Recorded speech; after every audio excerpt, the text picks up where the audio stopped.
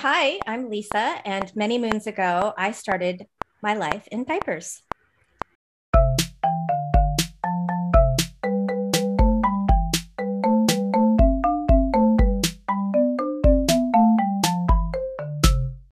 Hi, I'm Jill. And I'm Ashley. And this is Poverty Pitfalls and the Price of Diapers. And before we get into who our guest is, how are you, Ashley? I'm doing great. Yeah. Another day working from home. I might go in tomorrow just because I'm going a little cabin crazy, Yes. feeling a little cabin fever. Yeah. But I am saving a lot of gas money. I bet so. Yeah. That's a positive, right? It is. Yes, that's a big positive. Well, yeah. Why do you think I love the warehouse right where it is? Because I'm so close to it. It's really, really handy. Yes. I have a story. I don't think I've told you this yet, Ashley. I have to share the big thing that happened at my house this weekend. Let's see, when was this? Friday. My daughter's, laying in her bed reading a book before she goes to bed because she's a big reader. She's like, Mom, yells at me in the other room. I think there's like a bird or something flying in my room. Oh, Lordy. That creates some excitement. I was like, I'm sure it was just a squirrel on the roof, not validating her thoughts and feelings at all. It was wonderful. Couple minutes. She's like, yeah, that would make sense. Couple minutes later. Yeah, Mom, it's a bat. Oh, no. No. Bat in the house. So then there was chaos. I got her out of her room and I got her and one of the dogs in my room. The other dog ran downstairs and closed the door. So I was like, okay, well, we know the bat's not in my room. So now Riley and one dog are in there. That's fine. Meanwhile, I'm texting. I've got this group of friends I've had since we were 7 years old. So I'm like, so what do you do when there's a bat flying around your house? And one of them texts back and says, say, hey, bat. And I'm like, no. That's in the house. Bat needs to be outside of the house. Oh my gosh. Bless your heart. Did you get the broom? Well, no, then it, I was standing outside my bedroom door and I saw it flying up the stairs. Oh my And I, of course, screamed. And Riley's like, what's going on? Are you okay? Oh. And then, the consensus was I needed to just go open a door and leave it open for a while. And of course, it's 30 degrees, 25 degrees, whatever. It's cold. But I went downstairs. I opened the door, left it open for 10 minutes. I just kind of sat there, not moving, thinking, okay, it's going to fly out. It's going to fly out. I heard it move in this one little area. So I went in a different room, still tried to keep an eye out, close. Finally, I was like, all right, it's cold. I'm tired. I got to go to bed. Close the door. As far as I know, the bat's gone. We wake up the next morning. Riley's hugging the walls because apparently that's what you're supposed to do because they fly high near the walls and low in the middle of the room. Oh my gosh. How crazy. So get her to school. I come home. I check behind all the curtains, make sure there's no, the bat's not hanging behind the curtain. I look everywhere. I'm like, okay, it had to have flown out. Whatever. She did have to go get the rabies vaccine, which is a big pain in the butt. Wow. It's 7 shots. No. Oh yeah. Mm-hmm. Oh, at the same time? 3. And you have to go to the ER to start the series. So we had to go to the emergency room. She had to get 3 shots and then we go back for the rest of the shots, the rest. So we went back Monday, we go back again Friday and next Friday.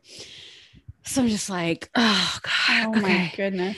So I decided to have, somebody come check out the house for bats. But before that happened, then a couple nights later, I was having all those said high school friends over for a little post-birthday celebration.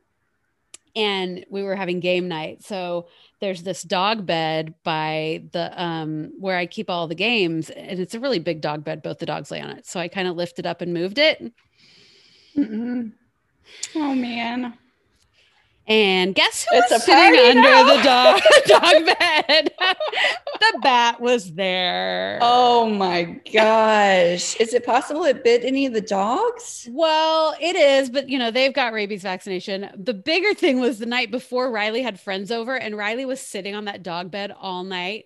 No. And they say apparently bats can bite you and you won't even know it and you won't see the teeth marks. Like, really? yes. So bless your heart. I know. I find I put a box over the bat. I worked up it took me a little while. I lifted it and saw it. So I put the dog bed right back down and Riley knew on my face. She knew exactly. So she headed up. She's like, I'm out. She's like, I go back to my text string. I'm like, you guys, the bat is still here. Oh, this wasn't during the party. No, this was right before. It was right before the party. Oh. Right? Yeah, before the party, we were getting ready. Went back to the text string, covered the bat up, called the popo because I was like, there's got to be a critter control or something that comes. Well, she was on vacation, of course. Okay. But they still came out and they came and got it and took it away, and now it's being tested for rabies. Really? Because if it has rabies, I'll probably have to get the shot too. But what an adventure. I'm sorry. That was a really long story, but it was.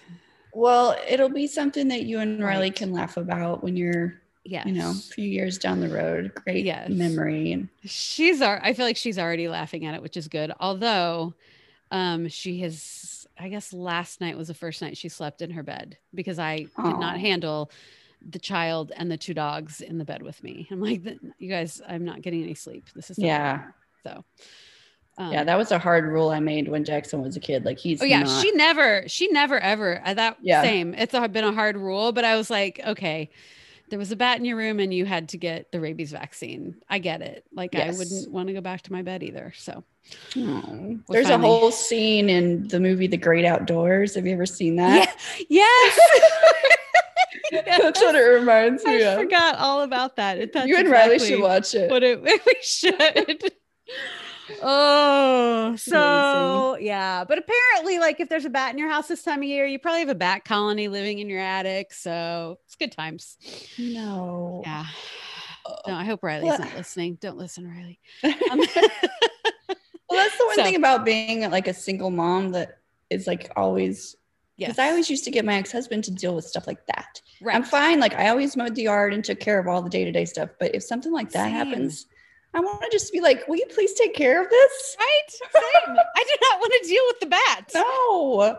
Or a leak in some pipe that's gushing everywhere. I think about these things all the time. What if that happened? I'm not going to have the tools to handle that. Well, don't worry. Someday, since you're relatively newly divorced, eventually you'll learn how to change a whole toilet. It's fantastic. It's kind of freeing and liberating. You'll know all about the ins and outs of a toilet. That's really exciting to learn about. YouTube is your friend. Right? That's what the men do anyway. Yeah, Can't exactly. Wait. I have to lift the thing if I can lift the toilet. It's fun. Okay. Well, I do want to say one more thing before, because I sent Olivia an email earlier and I got an out of office reply and I don't know what's going on, but I just want to say that our prayers and thoughts are with Olivia. Well, by the time this airs, Olivia will likely have a healthy baby at home. Yes, who will be probably 4-ish weeks old. So it'll be very exciting. So yes, Olivia, we miss you too. Can't wait. Oh my gosh. We can't wait for you to come back. But we have things under control. It's great. But we love you and we miss you. But we hope you're getting lots of good time in with that new little baby. Yes. So yeah, good call. Okay, well, let's introduce our guests for today.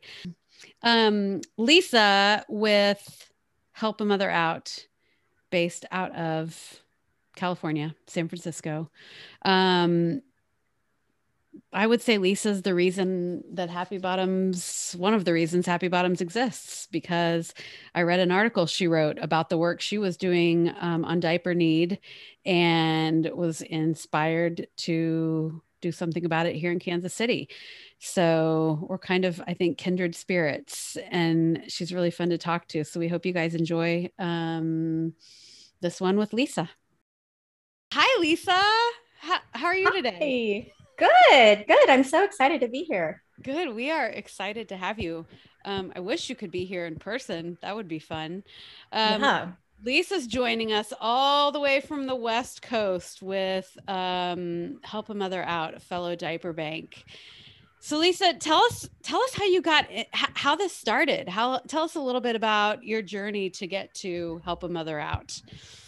Okay, yeah. So February 2009, I had a 3-year-old in preschool and a 9-month-old baby at home. And I was watching an Oprah Winfrey show about the Great Recession. And I was just inspired to help and reach out into our community. And so I recruited a mom friend of mine, Rachel Fudge, and we started a blog called Help a Mother Out, which I know, Jill, you found us. I did. Pretty quickly after that.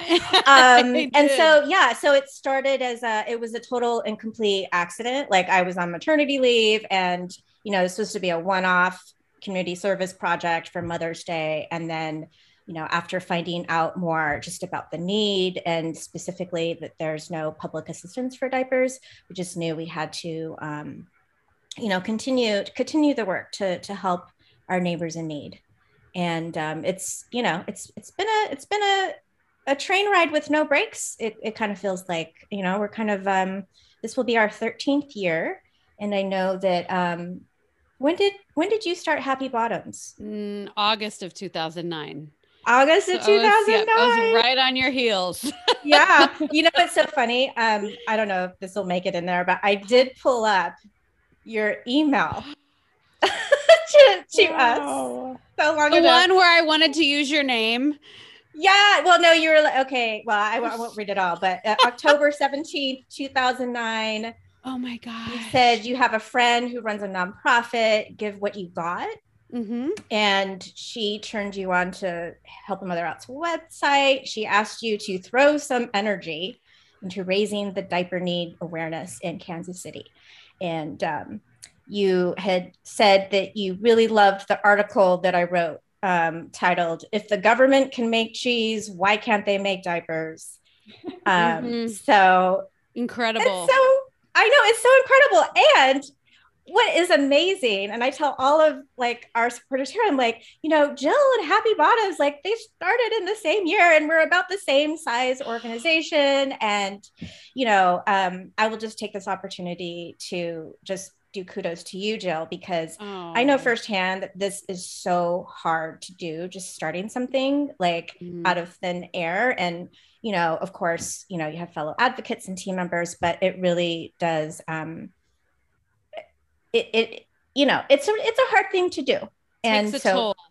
It does. And so, you know, to do that in a, you know, build an organization and have a family and, you know, bring people to the cause and, you know, so I'm a fan cheering you on. I appreciate that so much. I have to just say huge kudos to you. I mean, that article literally changed my life. It changed the trajectory of my life. And wow, it's just incredible. And I've always looked at you from afar, and the work you do, which I can't wait to talk about today, is just, it's pretty freaking amazing. And I was thinking of that this morning. I am so impressed with like, you do your work. I feel like I try to tell myself this all the time, right? Because I do feel like there's this, in some ways, sense of competition between diaper banks at times. I don't personally feel that. Like I'm great friends with a lot of diaper bankers. I love them. But it can't, as humans, it can get a little hard, you know, when you hear this person's doing that and this person's doing that, and you want to do just as much. So I am constantly reminding myself, put my blinders on, stay in my lane, focus on my work that I'm doing. But that's more of not because I don't appreciate and love what everybody else is doing. It really is just, you know, like that's been ingrained in me since childhood or whatever. Social norm type things, right? Or behaviors. And I feel like you, and, you know, we have never talked about this, but it has been my outside observation that you are so good at that. And you are so good at really doing things in a unique and out of the box way to become the successful organization that you are. And it has been incredible to watch and to see everything that you're doing. So kudos to you as well. Thank you. I don't know. I need to go get my Kleenex box. Right. Yeah. I mean, +1 to all of what you just said, because I think people who don't work in nonprofit are under their impression that everything is like rainbows and unicorns and, you know, everyone gets along and there's no competition. And, you know, and that's not the case. And, you know, what's also, but what is the case is, and I think we're probably cut from a pretty similar cloth, I would say, is just, you know, you mentioned the, you know, keeping your head down, focusing on your goals. And, you know, I mean, I think that is the healthiest approach, right? Like it, you know, if one should be in competition with yourself, not with other people. And, you know, I think it's amazing that, you know, you were inspired by us, but like, certainly like you did the work, you and your colleagues have done the work, you know, it takes, nobody sees all the hard work behind the scenes. Like, well, why does she get this? Or, you know, that kind of thing. And, you know, I think that definitely the world would be a better place if, especially, you know, just women, if we could support one another and celebrate the wins, because, you know, it doesn't mean just because like, if you win something, it doesn't mean that like, that I lost. It means that, you know, you're doing good. I mean, look at all the good that we've done and all the lives that have been changed because of the organizations. Absolutely. I don't know if you know Jen Mann. She is a well-published author. She lives here in Kansas City, and she turned me on to the saying that when one boat rises, we all rise. Yes. So it's like that, you know, when one woman does get accolades or appreciation, it's really helping all of us. So, you know, let's lift them up. Yes. But I want to hear a little bit. I'm going to dive into, because I think that you operate well. First of all, I don't know how you do what you do at the scale of what you do with so little staff. So I'm just, that always blows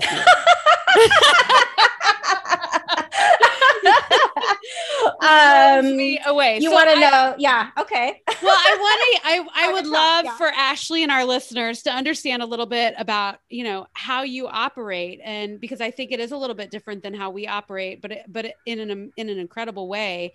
And so I'd love for people to understand that. But before we get there, I also had another thought back on that, you know, nonprofit and getting an organization up off the ground. And I think something else that a lot of people don't talk about is lonely place doing that work. And I don't know if you feel that, Lisa, ever. But oh my gosh, it's so lonely. Like, I think I need to get like I don't know if we have each other's cell phones. I'm like, we need to like start texting, you know, oh my God. We need to start doing that. Because, it is lonely. And, you know, being the boss is lonely. You know, and maybe like, that's what it is. Right.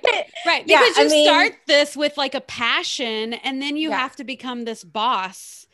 And it's like, that's not why you necessarily get into it. And it turns up, it ends up being really lonely. Yeah. Well, I mean, and, you know, there's a level of expectation and also responsibility, right? Like when you bring on people, like, I don't know about you, but like, I feel a responsibility. Like, I'm, you know, this person is getting a paycheck, right? Like, and all of the things, all of the operations and all the decisions like that, it impacts, you know, obviously first it impacts the community that we're serving, but, you know, it's hard. It is hard. I don't know what else to say. Yeah. Well, fellow diaper bankers out there, if you're listening, we see you, we love you. You got this. Yes. And don't hesitate, you know, I think the big thing that I would, if I could go back and like, you know, change one thing, I would say that, one of the biggest challenges for me was realizing that I cannot and should not do it all. And, I know from the outside looking, and you're like, how are they, there's 4 people. We just are really, we have a saying, we have a motto internally, always be streamlining. So our operations are very streamlined, and, it's kind of getting into the weeds, but no, I love that. Always be streamlining. I love that saying. That's great. Yeah. Okay. So 4 people, how do you do it? How do you do it with 4 people? Tell us that, but tell us exactly how you're getting diapers into the community. And I'd love to hear too about the work that you've done at the state level and some of that, how that plays in, because you have a unique, I know we talked about this on the phone. It might've been a couple of years ago now, time flies.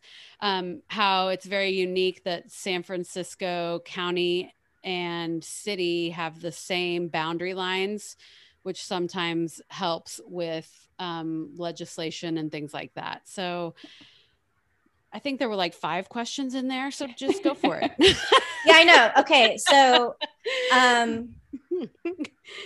so I think the first question, what I heard was you want to know how we get the diapers to families in need with like 4 full-time people. Yeah. Okay. And just in general, tell us about your programming. General. Yeah. So high level, broadly speaking, we don't do it on our own.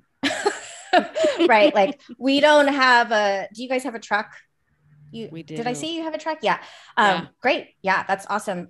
So we don't have a truck. We hire we have third-party freight suppliers, local small businesses. We do have a warehouse provider, but we technically don't own a warehouse. We don't touch the diapers. Every month we, have trucks delivered to our warehouse partner, and then we ship the diapers out by the pallet. And a lot of the organizations, it's a pretty diverse spectrum. I mean, when we have smaller organizations, it's like, a church food pantry that, they only need maybe 20 cases of diapers, right? And then we'll have another public agency like a WIC, agency, and maybe they'll do a giveaway of like 2,000 cases of diapers. So we're delivering to a variety of partners, because we know that because the area that we live in is incredibly diverse with very different communities, culturally speaking. And so, we want to make sure in terms of equity that we're serving the many communities that are within our purview. So that's amazing. Yeah. So that's how we do it. And so, really from an operational standpoint, it's more of like a distribution sort of framework where we're like a distributor, Yeah. So you're running a distribution center kind of behind the scenes. Yeah. So we procure the diapers from different sources and then, push them out. So. And that means you never have to go. I'm guessing you really don't ever go to the warehouse. Well, we sometimes go to the warehouse to inventory. I mean, definitely have robust technology to keep us organized and make sure that we, the auditors, that we get a good grade from the auditors. But yeah, it's really only to go to the warehouse like once or twice a year to, do inventory or just to, yeah. Wow. So you had a couple big things happen in I don't know. Again, I've lost all sense of time during the pandemic. So it could have been in the past 2 years or the past 5 years. Oh no, it feels like 10 years have gone by since 2020, doesn't it? Yes, it really does. It's like 2020 is just still happening. Like we're stuck in it. Jill said that in a meeting the other day. She was like, well, in 2020, we're going to do this. And I was like, yeah, I did. You mean 2022? It's like, oh yeah, we've moved on. So you received some some funding, a pretty significant amount of funding. I'd love to hear about that from the county, the city. I'm still confused on that. Yeah. So in 2015, we were awarded a grant award from the city and county of San Francisco to establish and operate the nation's first publicly funded diaper bank. And so 2015 was when we started out with the pilot program. And basically we were serving the city's families that were receiving, we call it CalWORKs in California, AKA TANF welfare. So the thing about San Francisco is that income inequality is just crazy. It's mad. It's just bananas. And so welfare, not a lot of people, qualify for welfare. Were you going to say something? No, go ahead. No. Okay. And so, but it's like because income inequality is so hard, like what's happened in the city of San Francisco is that over the past 10, 15 years, a lot of families, low income families, middle income families of color have actually made an exodus out of San Francisco just because of cost of living. And so what has happened, like this dynamic, is that the low income families who are left in the city, they're the families who either they're just incredibly loyal and they have, their roots there, or they simply don't have enough resources to leave. Like they can't leave, they can't even afford to move out of the city. So that's where we started. We started with the lowest income families, the families, if you can imagine. So the median income, well, I don't know, things are just changing because of the cost of living, that's gone up this past year. But in 2015, like a family of three, a toddler and a baby and a single parent, in San Francisco, they did a calculation that said basically in order to meet the family's basic needs, the household income needs to be a minimum of $95,000. That's like no frills, don't go to the movies, it's childcare, groceries, health insurance, housing. That's crazy. And the average income for a CalWORKs family in San Francisco at that time, of course it's changed now, was like $12,000. So if you can imagine $1,000 a month having that income, like, and diapers cost, $75 to $100. And, obviously, I don't know if this is the case in Kansas City, but a lot of the urban, San Francisco, or, just there's a diaper desert, like food deserts. Like there's places where, a single one, disposable diaper for 50 cents, at a local store. So we started that in 2015. In 2019, we received some funding from the state of California. So the state of California basically said, hey, diaper need is real. And that's thanks to advocates and, legislators, the former assembly member, Lorena Gonzalez, was really instrumental at our state capitol to push through that funding. She tried several years to do that. So in 2019, we were part of this cohort of food banks and, us as a diaper bank, we received some funding from the state. And so we decided to collaborate, one, with San Francisco to add CalFresh families onto our program. CalFresh is also known as, SNAP recipients. And then I don't know, when is this podcast? When do you think this podcast might? Probably late February or early March. Okay. So, or if there's a time you would rather do it, we can do it then. Yeah, I don't. Yeah, it's fine. We're getting rid, and we'll be announcing an expansion of our San Francisco program in the spring. That's awesome. In April, May timeframe. But in addition to San Francisco, I mean, San Francisco is very unique because, as you mentioned, it's both a city and a county.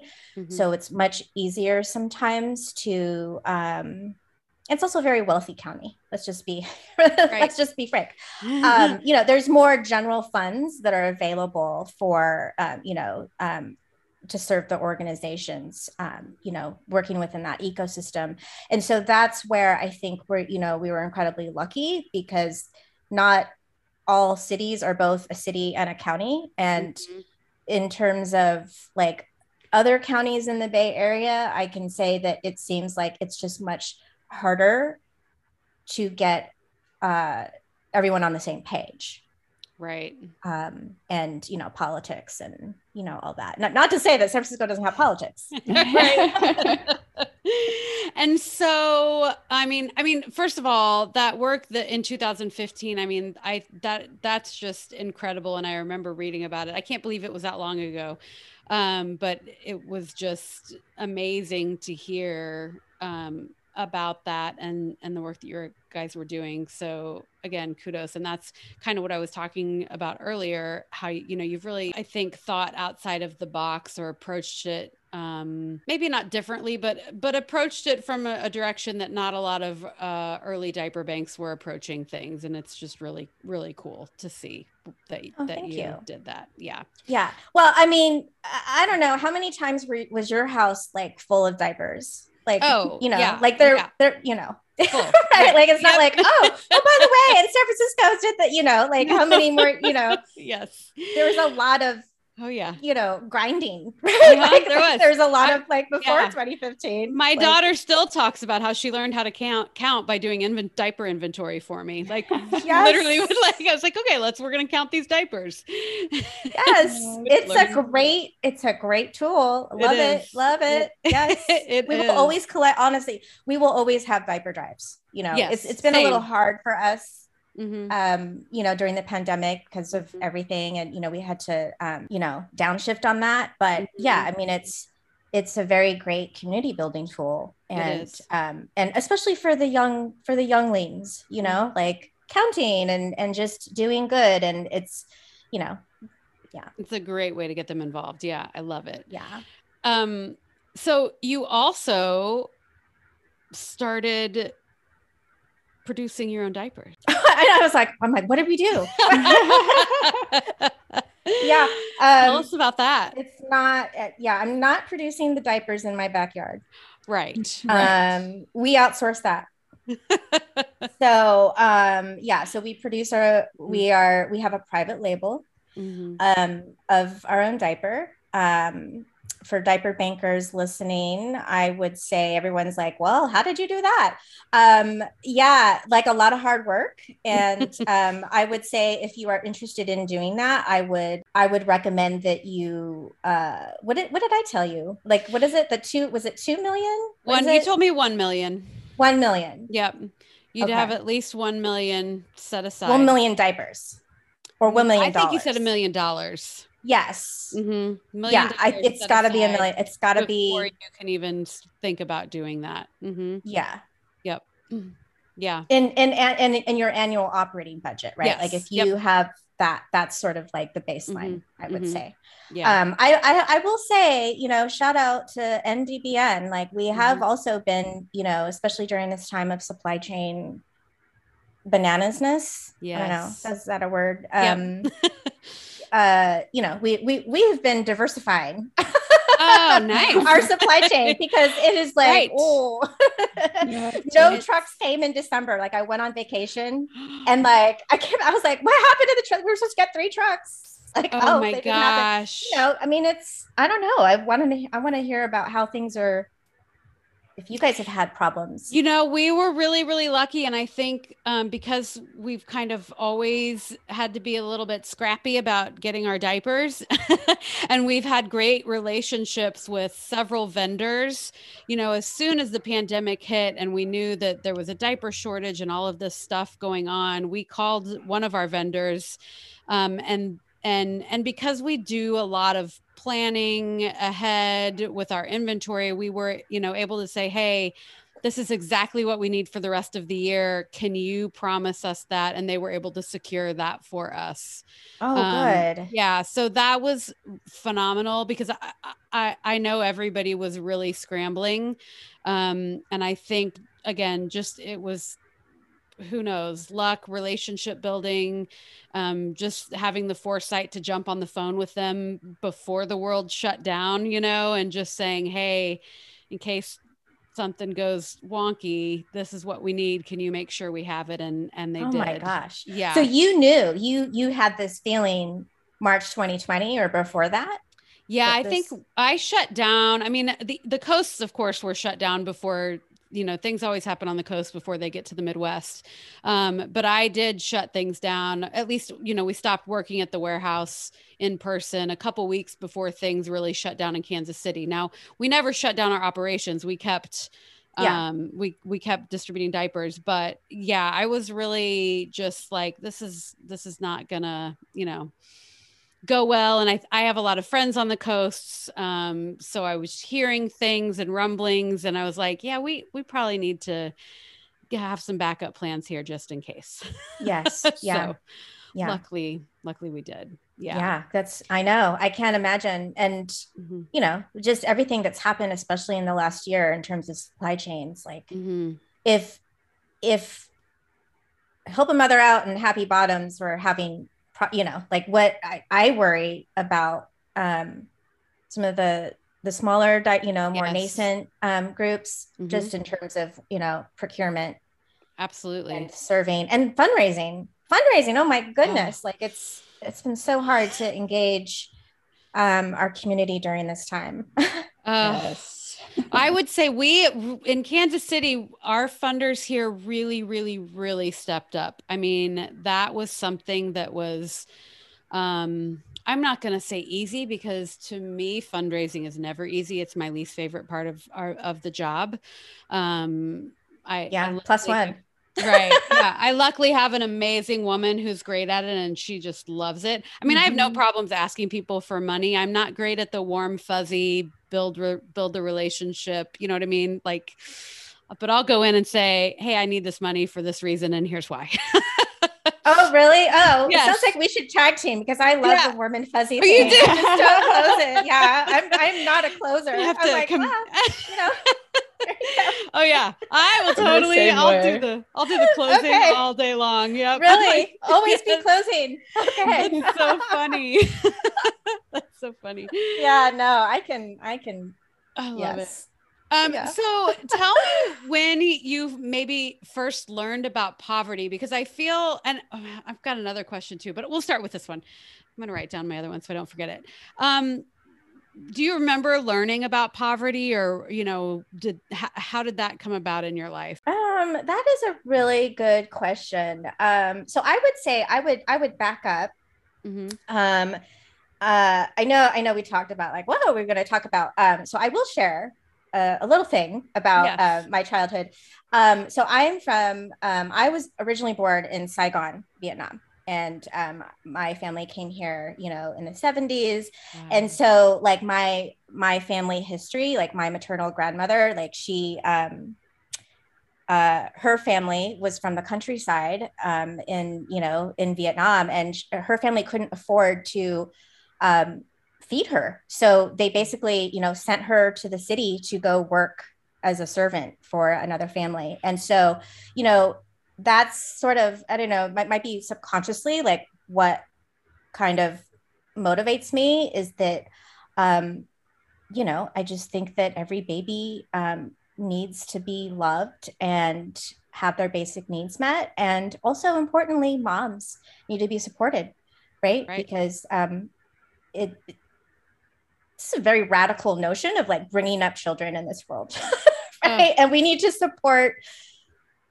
invest more, and I know I'm preaching to the choir, but yeah. So, I mean, that's what it is that, I saw my family struggling, working class immigrant, it was a bicultural household, but, I don't know if it's in my genes or if it's just like the empathy of, my background, like it just, that's sort of where So I guess the answer to your question is like, I don't really know. I don't know when I just, and I don't know that I ever had an aha moment about, poverty,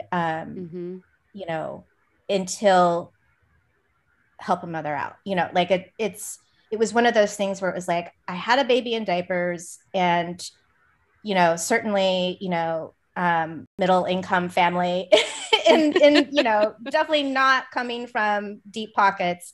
Right. But, it just the ability to be like, I can go to Target or Costco or, I can have a compostable diaper service for my child, like I could have all those options and I don't have to think about it.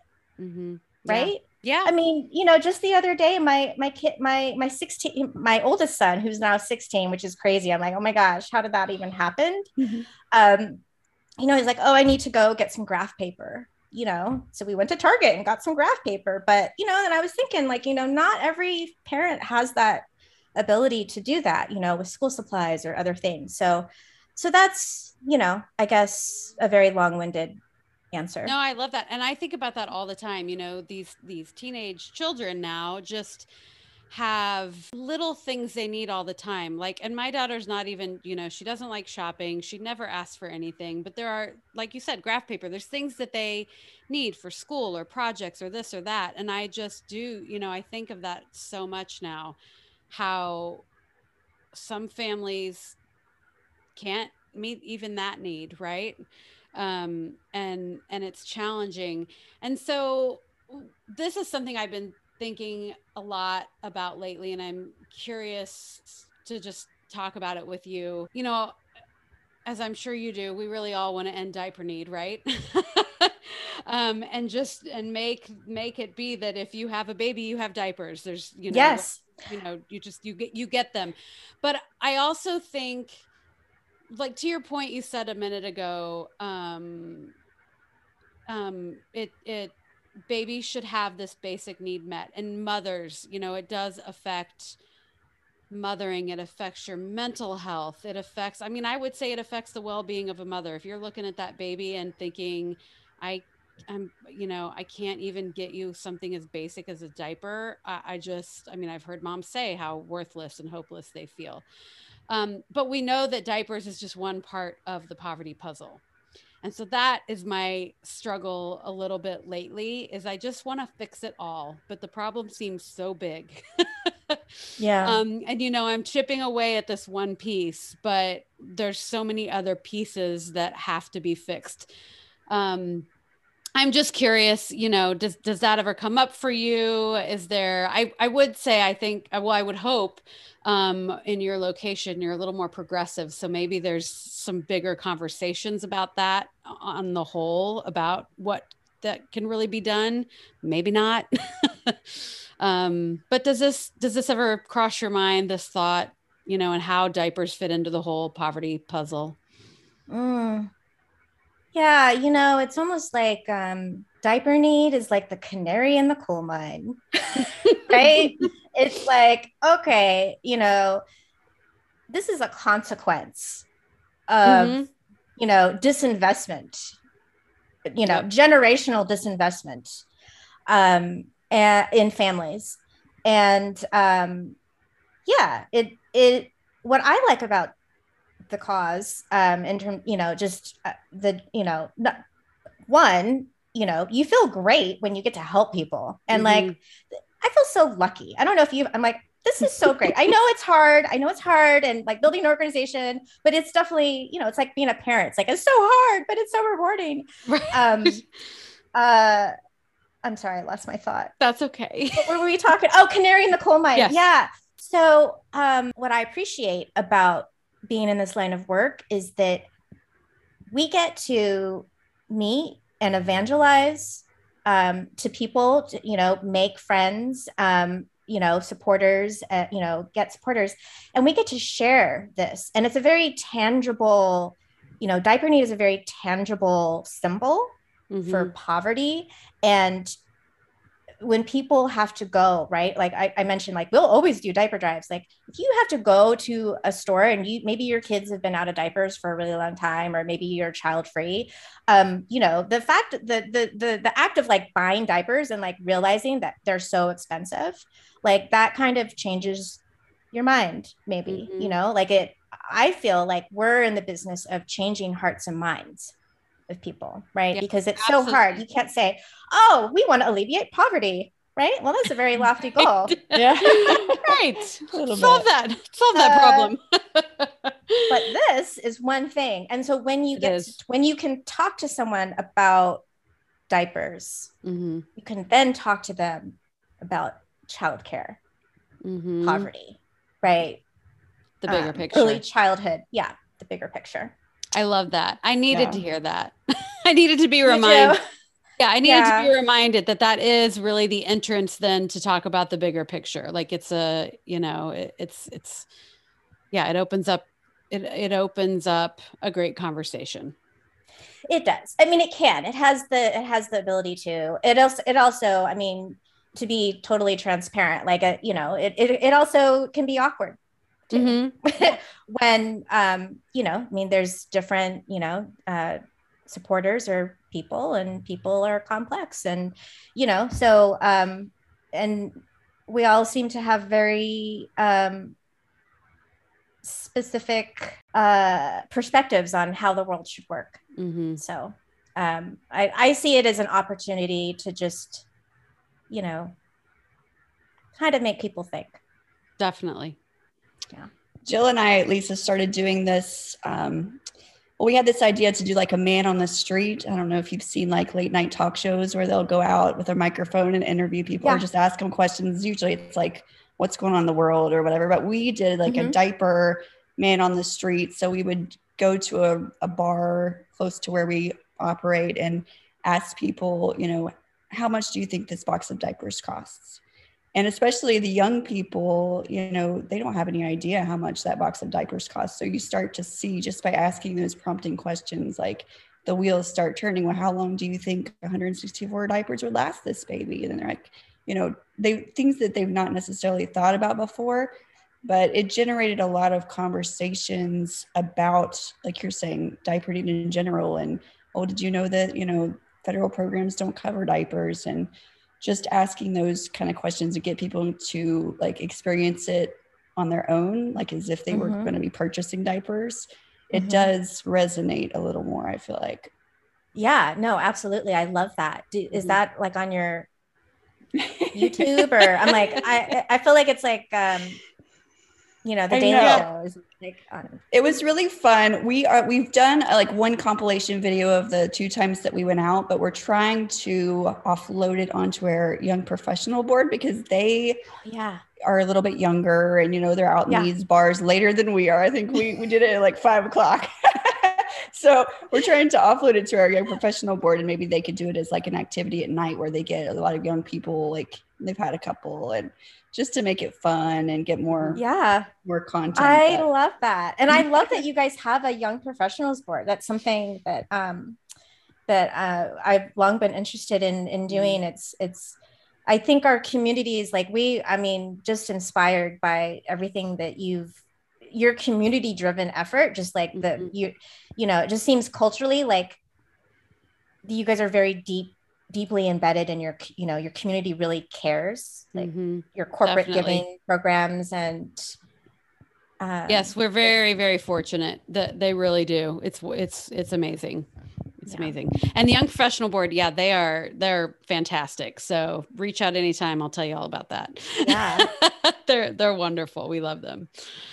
Okay. So I have another question for you. We are all leaders in some way. Can you tell me how you are a leader and if there was a defining point or person that led to that?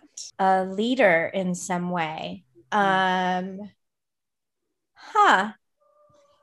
don't know. I feel like I'm a reluctant leader. I mean, generally like with the team, with the, the internal team, we, you know, we like to have mutual respect and reciprocity, and, you know, we're skewed towards growth and action. And, you know, I generally try to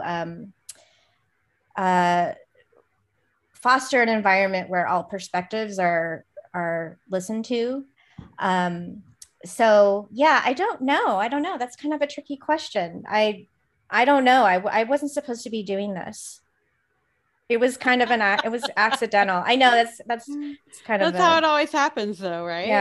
Yeah. It's I'm sorry. That's not that great of an answer. No, that's all right. I'm sure you're a leader to your kids as well in some ways. And yeah, I mean, clearly, yeah, I think you're just a leader in the work that you're doing. Definitely. Yeah. So, okay. So why do you think some of us end up in a pile of it and others get out clean? You know, it kind of just tying it back to our work. I am a big advocate for early childhood development. And I think that, you know, there is more scholarship now than, you know, 30, 40 years ago about adverse childhood experiences. You know, and so if I was going to, I don't know, hypothesize, I would say that, you know, some of us experience trauma at an early age, and that impacts, you know, and we all to a certain extent have trauma experienced in our lives. We're human, we're complex, you know, but I think that, you know, that's why I'm still here trying to build the organization that will last beyond me, is that I really do think that the first step to make sure to minimize trauma with children is to be able to empower their parents to be able to, you know, take care of their kids' basic needs and themselves. You know, I think that as much as we can do that, I think that's why some people, you know, come out on top and some people don't, right? Like, yeah, Jill, like your kids are going to be okay. Mm-hmm. Right? Like my kids are going to be okay.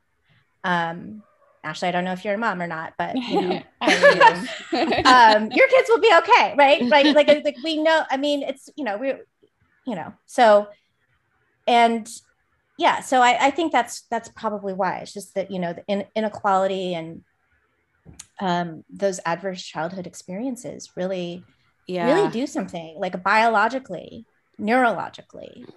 You know, and I'm so glad that's getting attention, but I hope that it continues to get more and more attention.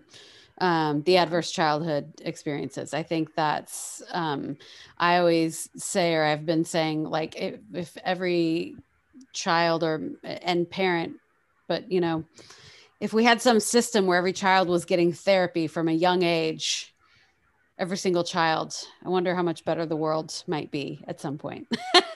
You know, yes. Oh, yeah. +1 on that. I mean, I don't know. It's just mental health is so important. Right. And so stigmatized, so stigmatized. Mm-hmm. And, you know, and also just like, you know, how you were brought up, like that is going to be your blueprint of how you might parent. And so if you were brought up, you know, like if you experience trauma, like either within your family of origin or externally, that has an impact. And, you know, every child needs to have, you know, at least one grown up that's like, you know, I have your back, like it's going to be okay. And, you know, I'm so sorry, like just to kind of like acknowledge like what they're going through, because, you know, I mean, children are human. They're just little human beings. They are. They you know, like you know, they want to be, everyone wants to be seen and heard, even if you're not going to do what they want you to do. Right. Like they just want to be acknowledged. Yeah. And, you know, I think that, yeah, sorry. It's what's your, no, I love this. What's your, well, I'm making assumptions. Did you go to college? Yes. What did you study? I studied. So you're gonna. So I went to UC Berkeley. Okay. I studied film studies. So get this. It's so funny. I tell donors this all the time. I was going to be a documentary filmmaker. And I didn't end up going into documentary filmmaking, one, because I needed to pay rent. And like, I just didn't want to I didn't want to fundraise. I did not want to fundraise. I was like, I can't do that. I'm not a fundraiser. And so it's such, and here you are.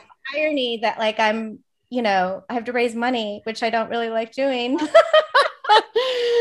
That is so funny. Yes. Oh my gosh. That's so funny. Okay. Interesting. Okay. So where did you go to, you went to college? I went to college here in the Midwest. And I studied public relations and theater. Oh, okay. So yeah, neither of which I really use, although I think the theater really came in handy for when I have to, give speeches or do things like that. So yes, absolutely. And I've seen some of those videos. Yeah. I've seen those videos. Yeah. You guys in your your warehouse our fun social media stuff that Ashley does. Yeah. Yes. It's fun. I know. We miss those. We're never together anymore. I know we aren't. We're all still pretty much working just wherever we want to work. Except for a couple who are in the warehouse pretty regularly. Yeah. Okay. And we want to know, what do you most value? What do I most value? I value my family, my kids. I love my kids. They're growing up.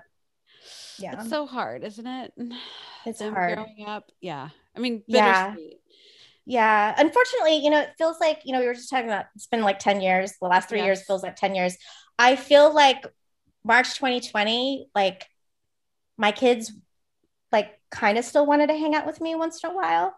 And like, I don't know, it feels like they've gotten older, they're teenagers now, and like, they don't want to hang out with me anymore. So that's been like this process of like, okay, they're here, but yes, it's part of the process. It's healthy. It's healthy. It is. I don't want them living with me when they're 40, right. Like I think it's great, but yeah, I'm a little blissful about that. It's just, Yes, it is. It's very, very bittersweet. It's like, it's so fun to like watch them grow up and get that independence and, want to be spending time with their friends at night instead of, just hanging out with you all the time. And it's like, it's kind of nice because you can kind of breathe, but it's like, sad too. But, well, this has been lovely. Ashley, I don't know if you have any other questions, or Lisa, if there's anything else you want to share with us. I don't have any questions. I just wanted to congratulate the both of you. I know you don't get a lot of love as leaders, and I know it's lonely. It's so funny because when you were talking about that, I was thinking that the way we do Employee of the Month at Happy Bottoms is that the person who is the Employee of the Month chooses the next Employee of the Month. And I was Employee of the Month this month. So I'm thinking about who I wanted to nominate. And I was like, well, Jill does so many amazing things. Yes. And she never gets Employee of the Month. But I was like, but I can't really give it to Jill because then everybody will be like, well, she's just trying to suck up or whatever, Oh so my gosh. And I'm sure that other people have had that same thought. So nobody gets it to Jill, even though she does so many amazing things. Yes, I think you should get Employee of the Month. No, it's fine. It's seriously. Fine. No, it's really for for everybody else, because they do all work very, very hard as well. But you guys get pulled in a million directions, and this is, something that you just had a passion about it, and you turned it into this amazing operation that it is today. So congratulations. And I just want to give you a pat on the back if nobody else does. Thank you. This has been a big love fest. I know, totally. Actually, Jill, I think you need to take the day off. The rest of the day. Right. Well, Lisa, I no longer work on Fridays. So good for you. I only work 4 days a week, and it has been life-changing. So I highly recommend. I really want my whole team to only have 4 day weeks, but that is very progressive. Yeah, I just the way of the future, and the way of now is really what it should be. So totally, I think we should just like solve everybody's problem. Yes, let's do that. Just us, We're just gonna we're gonna start a new podcast of problem solving. Just call in and tell us what your problem is, and we'll tell you exactly how to solve it. Yeah, exactly. No, and then you have to go do all the hard work, because we're We're doing the hard work already. Yes.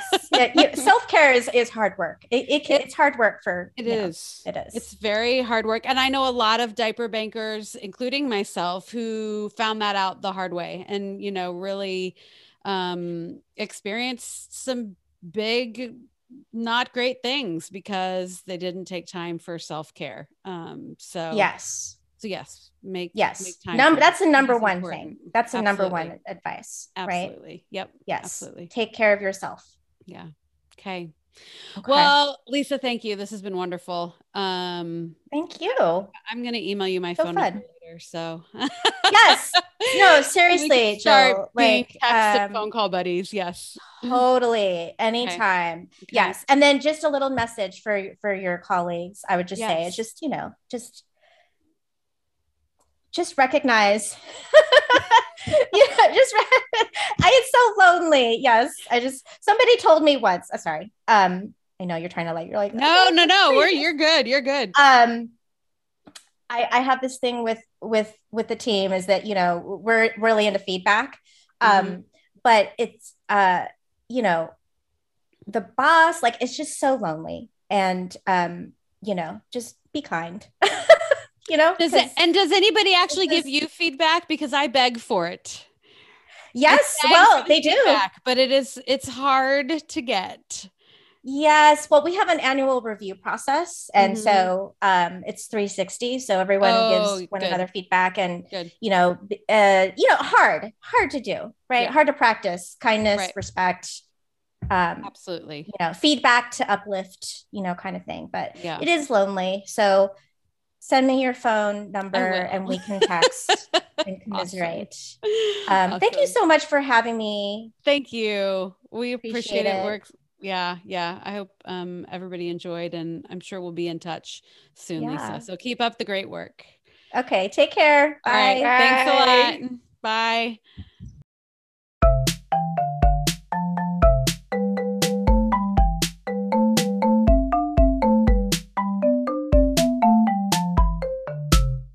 I can't believe she looked up the first email I ever sent her.